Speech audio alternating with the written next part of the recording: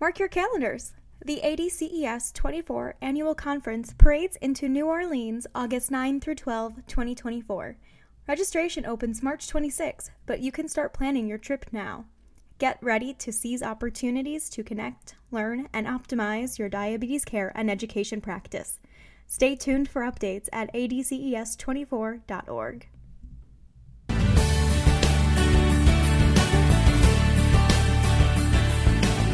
Hello, and welcome to the ADCES podcast, The Huddle, Conversations with the Diabetes Care Team. In each episode, we speak with guests from across the diabetes care space to bring you perspectives, issues, and updates that elevate your role, inform your practice, and ignite your passion. I'm Kirsten Yale, Research Manager at the Association of Diabetes Care and Education Specialists.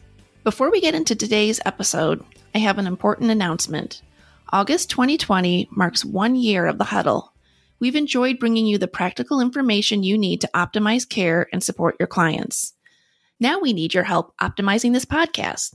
Please fill out a short survey at diabeteseducator.org/The Huddle. If you submit your survey by August 30th, you could receive the newest edition of the Art and Science of Diabetes Care and Education Desk Reference. Learn more about diabeteseducator.org/The Huddle. And now, on to today's episode. An increasing number of clinicians are leveraging technology to improve their services and improve their clients' health. But are they using technology in a standardized way? Are they working towards optimized results? Former ADCES President and Certified Diabetes Care and Education Specialist, Dr. Deborah Greenwood, joins us to discuss the latest ADCES Perspectives and Practice paper, which focuses on optimizing tech-enabled diabetes care. You'll hear about the purpose, focus, and goals of this paper, and learn about the Identify, Configure, and Collaborate, or ICC framework, which can help you optimize the use of technology in any practice setting. Deb, welcome to The Huddle. Thanks, Kirsten. I'm really happy to be here. Well, we are so happy you can join us for this conversation about the new technology paper just out in TDE, especially because you're the lead author.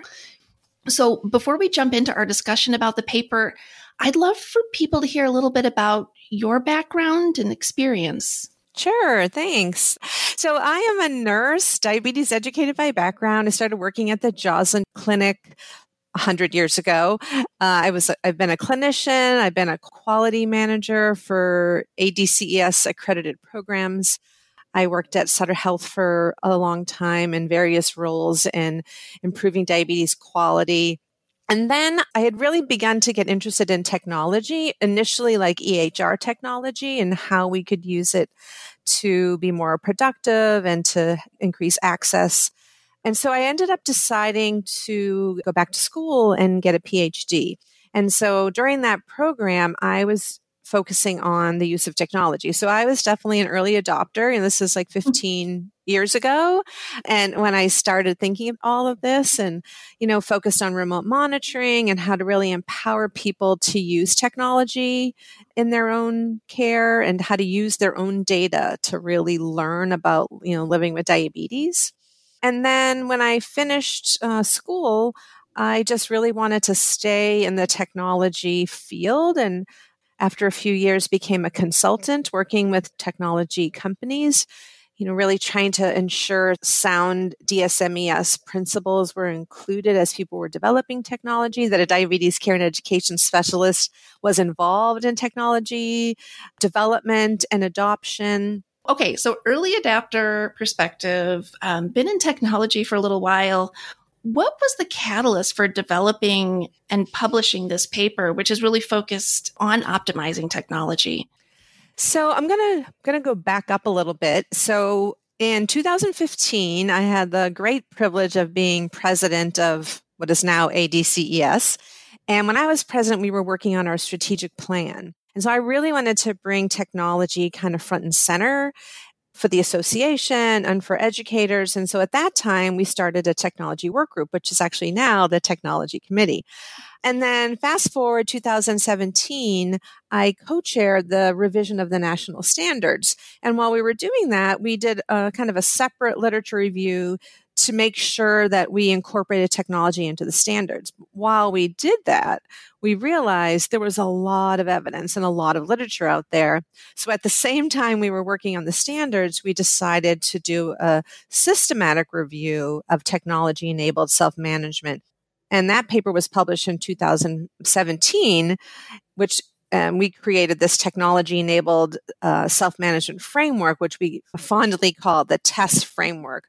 So that paper has been fortunately well received, and a lot of people have downloaded it. And it's kind of, I think, helped us to see, while we were creating this kind of model around technology-enabled self-management, there was a gap in how diabetes care and education specialists can actually apply the principles from that paper and chronic care model and other models, can actually apply them into practice.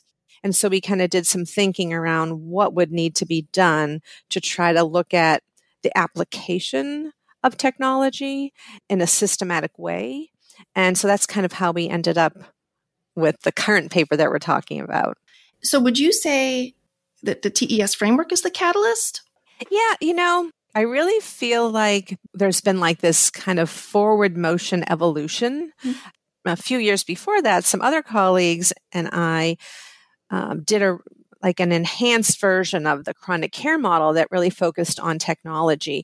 And when we were writing that paper, we really were kind of focused on the use of data and pulling in the informatics model into that and identifying the need for this complete feedback loop. So at that time, we already understood that there was a need for a feedback loop, but we didn't really have kind of the evidence to say what we really wanted to say. And sort of unknowingly, when we did this systematic review, this kind of TESS framework sort of fell into place, right? We had the data to say, when we look at all these studies in the systematic review, what features were incorporated in studies that had successful outcomes in lowering A1C.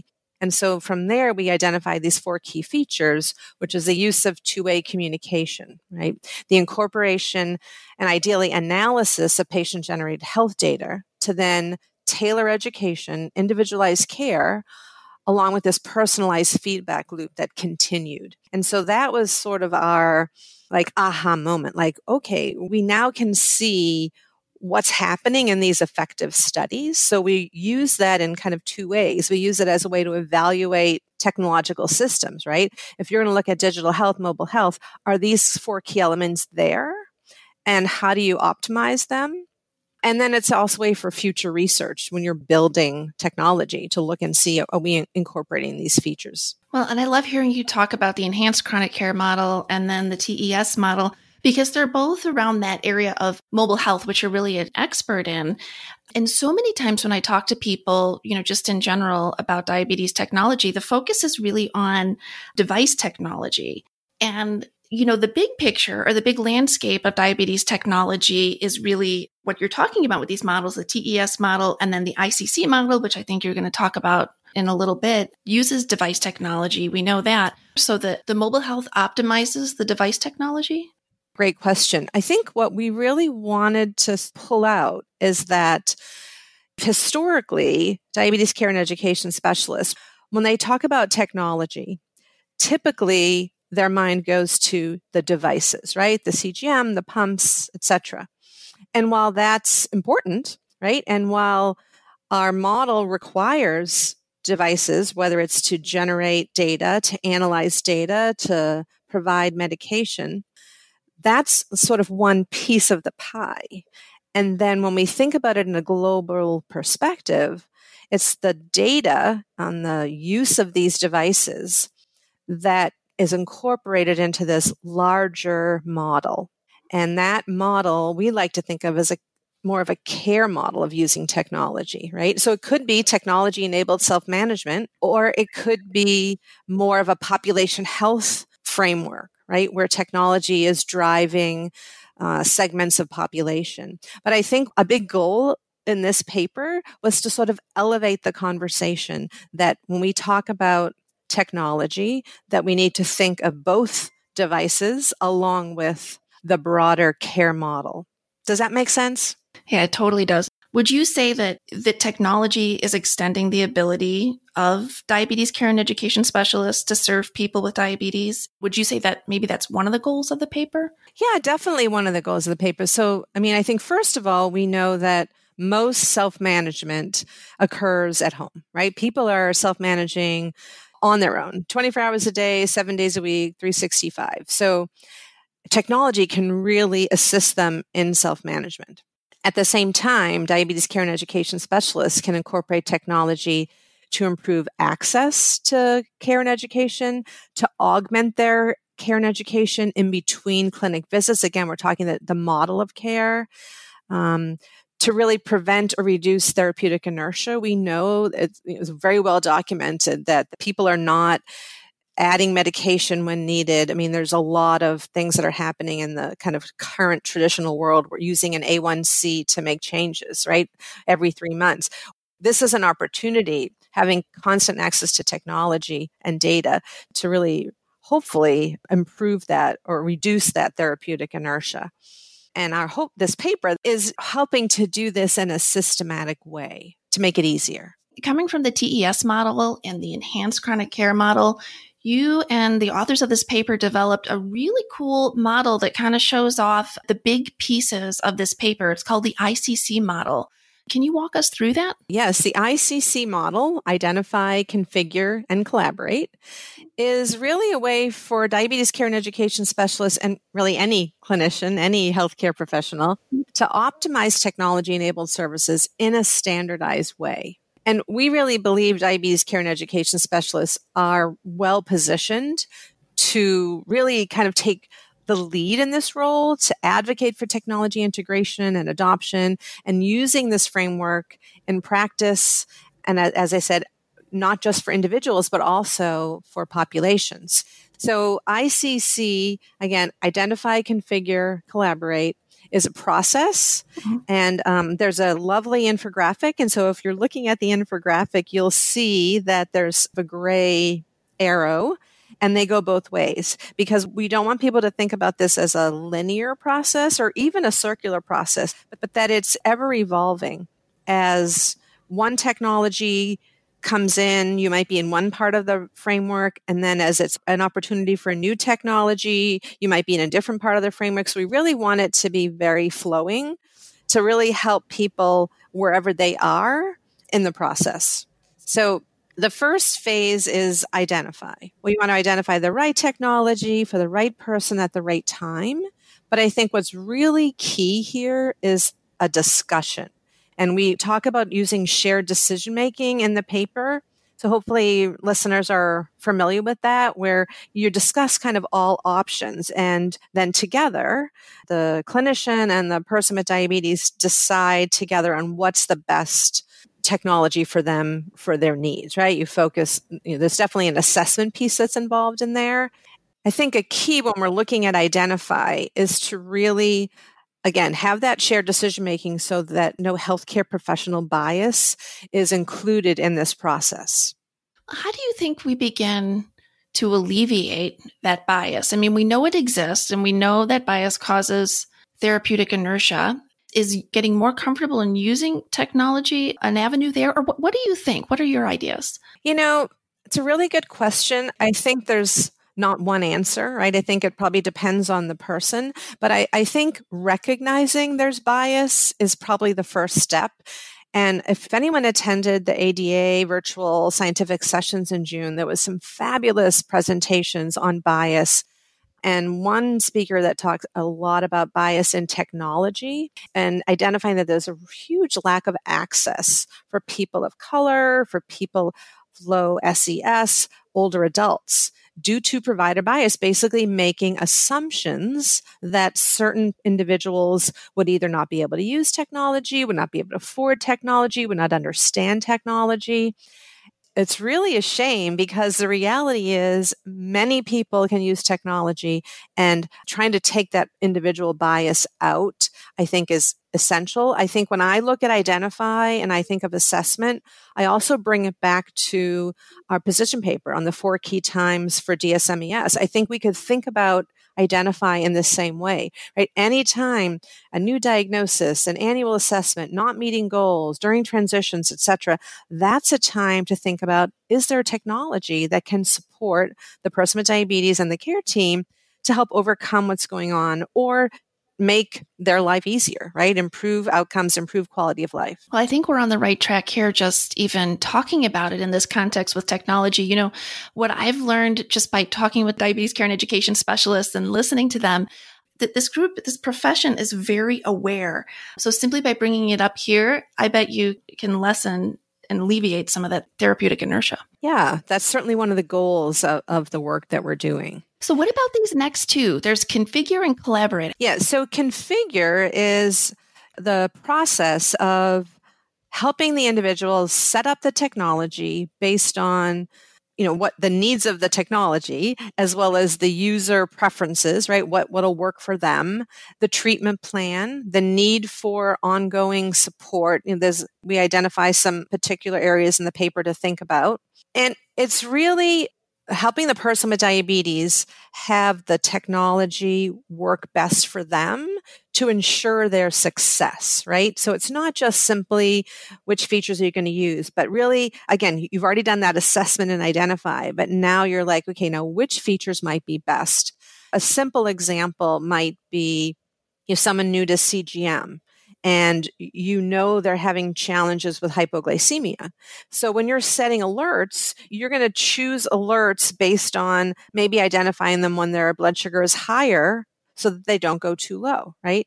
Or maybe if the blood sugar is high all the time, you're not going to initially start them off with a high alert that's going to make their alarms go off all the time, right? That's going to make them frustrated and not want to use technology. So you're really trying to create this process so that you can build success. And I think when you're also thinking about configuring, again, we're beyond devices. What if you're engaging in a virtual coaching app, right? What features there will help them be successful? Maybe they want to start off setting goals, but maybe they don't want to chat with other individuals, so trying to learn how to help them be successful when they're learning how to use technology, and also helping to establish a plan for when they might need to reach out again to you and to reconfigure the technology. And then finally, collaborate. And collaborate is kind of the big key area here, right? This is where you are having data-driven conversations. And this is where the data becomes so important, because those data are really shaping everything. They're shaping the education, because now you're making education meaningful because you're tailoring it based on their individual data, or if you're doing populations, maybe segments of people and their data. You're continuing to use shared decision making as you're having these conversations, but everything is really meant to be important and meaningful to the individual, right? And this is where we can put that test framework into action, right? Because we're going to have two-way communication. We are going to use the patient-generated health data in whatever form we're getting, ideally analyze where they're showing us patterns and trends, future state, or even some now use AI to make that even better synthesized data. And then you are, again, as I mentioned, you're individualizing education, you're tailoring things, it's personalized. And then this feedback loop that keeps moving as they make changes to their care plan or changes to behavior or medication, you keep evolving. And then you look at data as things change. And that is definitely an ongoing cycle. Well, I love this, the awareness, the setting people up for success. Can't wait for people to put it into practice. So one example of how this framework is very fluid is, say, for example, you had someone who was starting off on CGM, right? You've identified the right product for that individual with the right goals. You've configured their settings. You're collaborating. Now they're interested in coaching, and you'd go back maybe to the identify phase where you look at what options are available, see maybe which ones their insurance cover, what features the different coaching has. Do they want a live person? Are they okay with automated? And then you would configure that. But maybe now you think they need a smart insulin pen. So you would kind of go through these stages based on what technology was available and what was needed and where the healthcare team was discussing, if that makes sense. It makes a lot of sense. It just reminds me, listening to you talk about the diabetes care and education specialists and how they can leverage this technology, it really creates a picture of the DCESs as trailblazers or leaders. I mean, is that intentional? For sure. I think diabetes care and education specialists are like one of the first group of healthcare professionals that really use data, right? We've been using data way back when, blood glucose monitoring was first initiated as a way to manage diabetes. We were using patterns and trends from finger sticks. We were helping people make changes to their behaviors by doing pair checking, checking before and after meals. So we have always been using data. That's been the cornerstone of our practice. We understand data. And so I think diabetes care and education specialists can really help the whole care team to learn how to incorporate data into practice. We know that as people engage in, say, primary care, those visits with their primary care providers are short, right? They're often only 15, 18 minutes. Diabetes care and education specialists are very uniquely qualified to look at data ahead of time, analyze data, generate thoughts, and then share those thoughts and those ideas and recommendations with the healthcare team that they can then maybe incorporate into their treatment plan. And that hits on something, that area that's really fascinating to me in thinking about artificial intelligence, and that, the diabetes care and education specialists work so closely with the person with diabetes to really understand their behaviors. And that's what is driving a lot of our technology change these days. But okay, that's just my tiny crystal ball, but I would love to hear about your crystal ball. Where do you see technology in the future and the role of the DCES with technology? It's really interesting. The fact that this is coming out now in this time of COVID-19, I find this also fascinating because all those barriers of why we couldn't do it or why we couldn't add technology, that people weren't trained to do it. It would take too long and all these issues. And now like overnight, we have access, we have remote monitoring, and we are doing telehealth and we're using data, and the experience is actually improving care already. I had a conversation with a clinician recently that she was saying that now her visits are much more productive than they used to be because of telehealth. They're planning ahead. Whereas in the past, someone would come in, she would download their data, they would look at it, or maybe not. Maybe they would forget to bring it. They wouldn't have access to, say, BGM or CGM data, and they would waste a lot of time. Now they're prepared. So a day ahead, they're making sure they have all the data they need.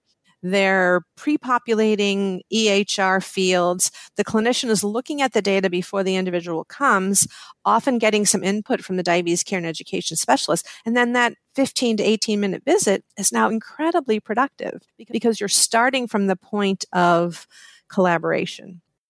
Just hearing you talk a little bit about COVID and telehealth and remote monitoring, do you think telehealth will push remote monitoring for all people with diabetes? And even, I'm not quite sure how often it's used for people with type 2 diabetes, but do you think telehealth will have the opportunity to push remote monitoring?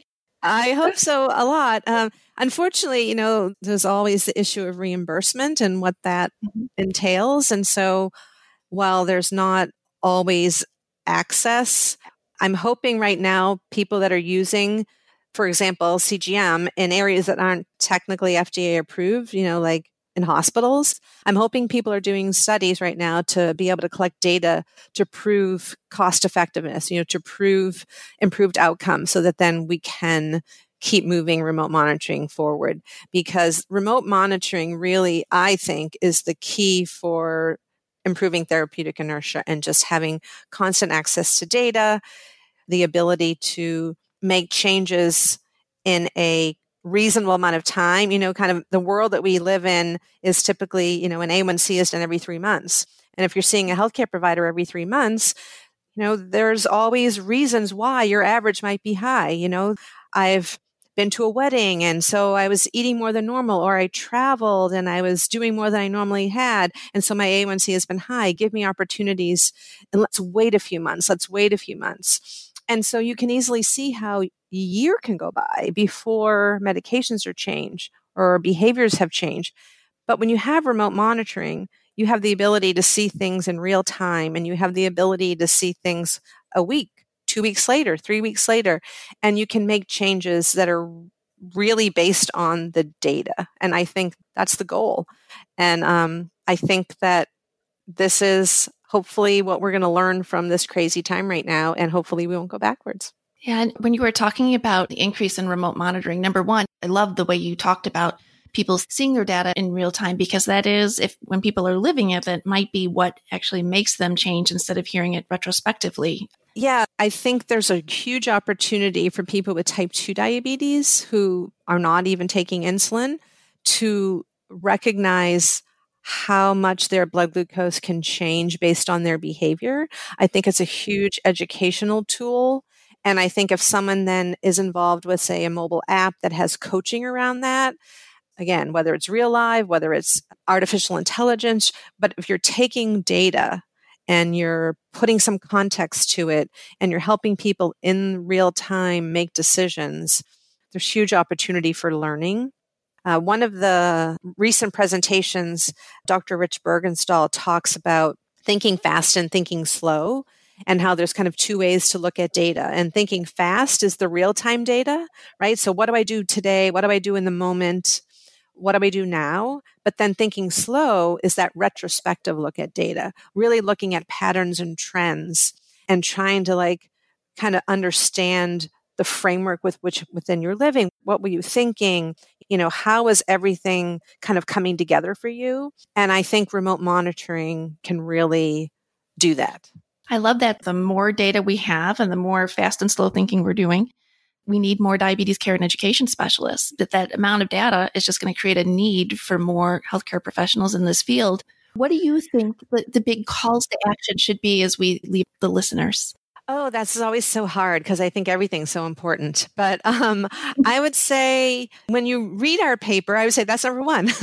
Read our paper and learn about this systematic approach to technology, right? Identify, configure, and collaborate, and try to think about how you can incorporate this into your practice. I think even more importantly is thinking broadly. Again, try to evolve. So when people say technology, you think of a model of care, right? So don't go directly to the device, but think about technology in a technology-enabled world, right? That it's more than the device. It's how do we have a care model that increases access and that is sustained through the use of data. And I think just learn how to optimize the services you provide, whether it's at the individual level or the population level, and really appreciate what data can do for yourself, your system, your clients. I think understanding the value of data will really help move us forward. Well, I love this. You are leaving me thinking broadly in a technology-enabled world. So I truly appreciate that. And I know our listeners will too. And Deb, thank you so much for doing this interview, having this conversation. And I would love to do it again sometime. Thank you so much. And before we hang up, I just want to also thank the co-authors on the paper, Fran Howell, Lorianne Scher, Gretchen Youssef, yourself, Kristen Yale, Joanne Rinker, Diana Isaacs, and Melinda Peoples. Thanks again for having me. Thank you for listening to this week's episode of The Huddle, Conversations with the Diabetes Care Team. If there's one key message to take away from today's episode, it's that technology means a lot more than just devices. Follow Deb's cue to think of technology more broadly to help the people with diabetes in your practice optimize their treatment plans. Make sure to read the new paper at diabetieseducator.org/technology integration to learn the full systematic approach to technology. If your team could benefit from customized training on topics like CGM, insulin pump therapy, and pattern management, ADCES workforce training can help. Visit diabetieseducator.org/workforce to learn more about this training today. The information in this podcast is for informational purposes only and may not be appropriate or applicable for your individual circumstances. This podcast does not provide medical or professional advice and is not a substitute for consultation with a healthcare professional. Please consult your healthcare professional for any medical questions.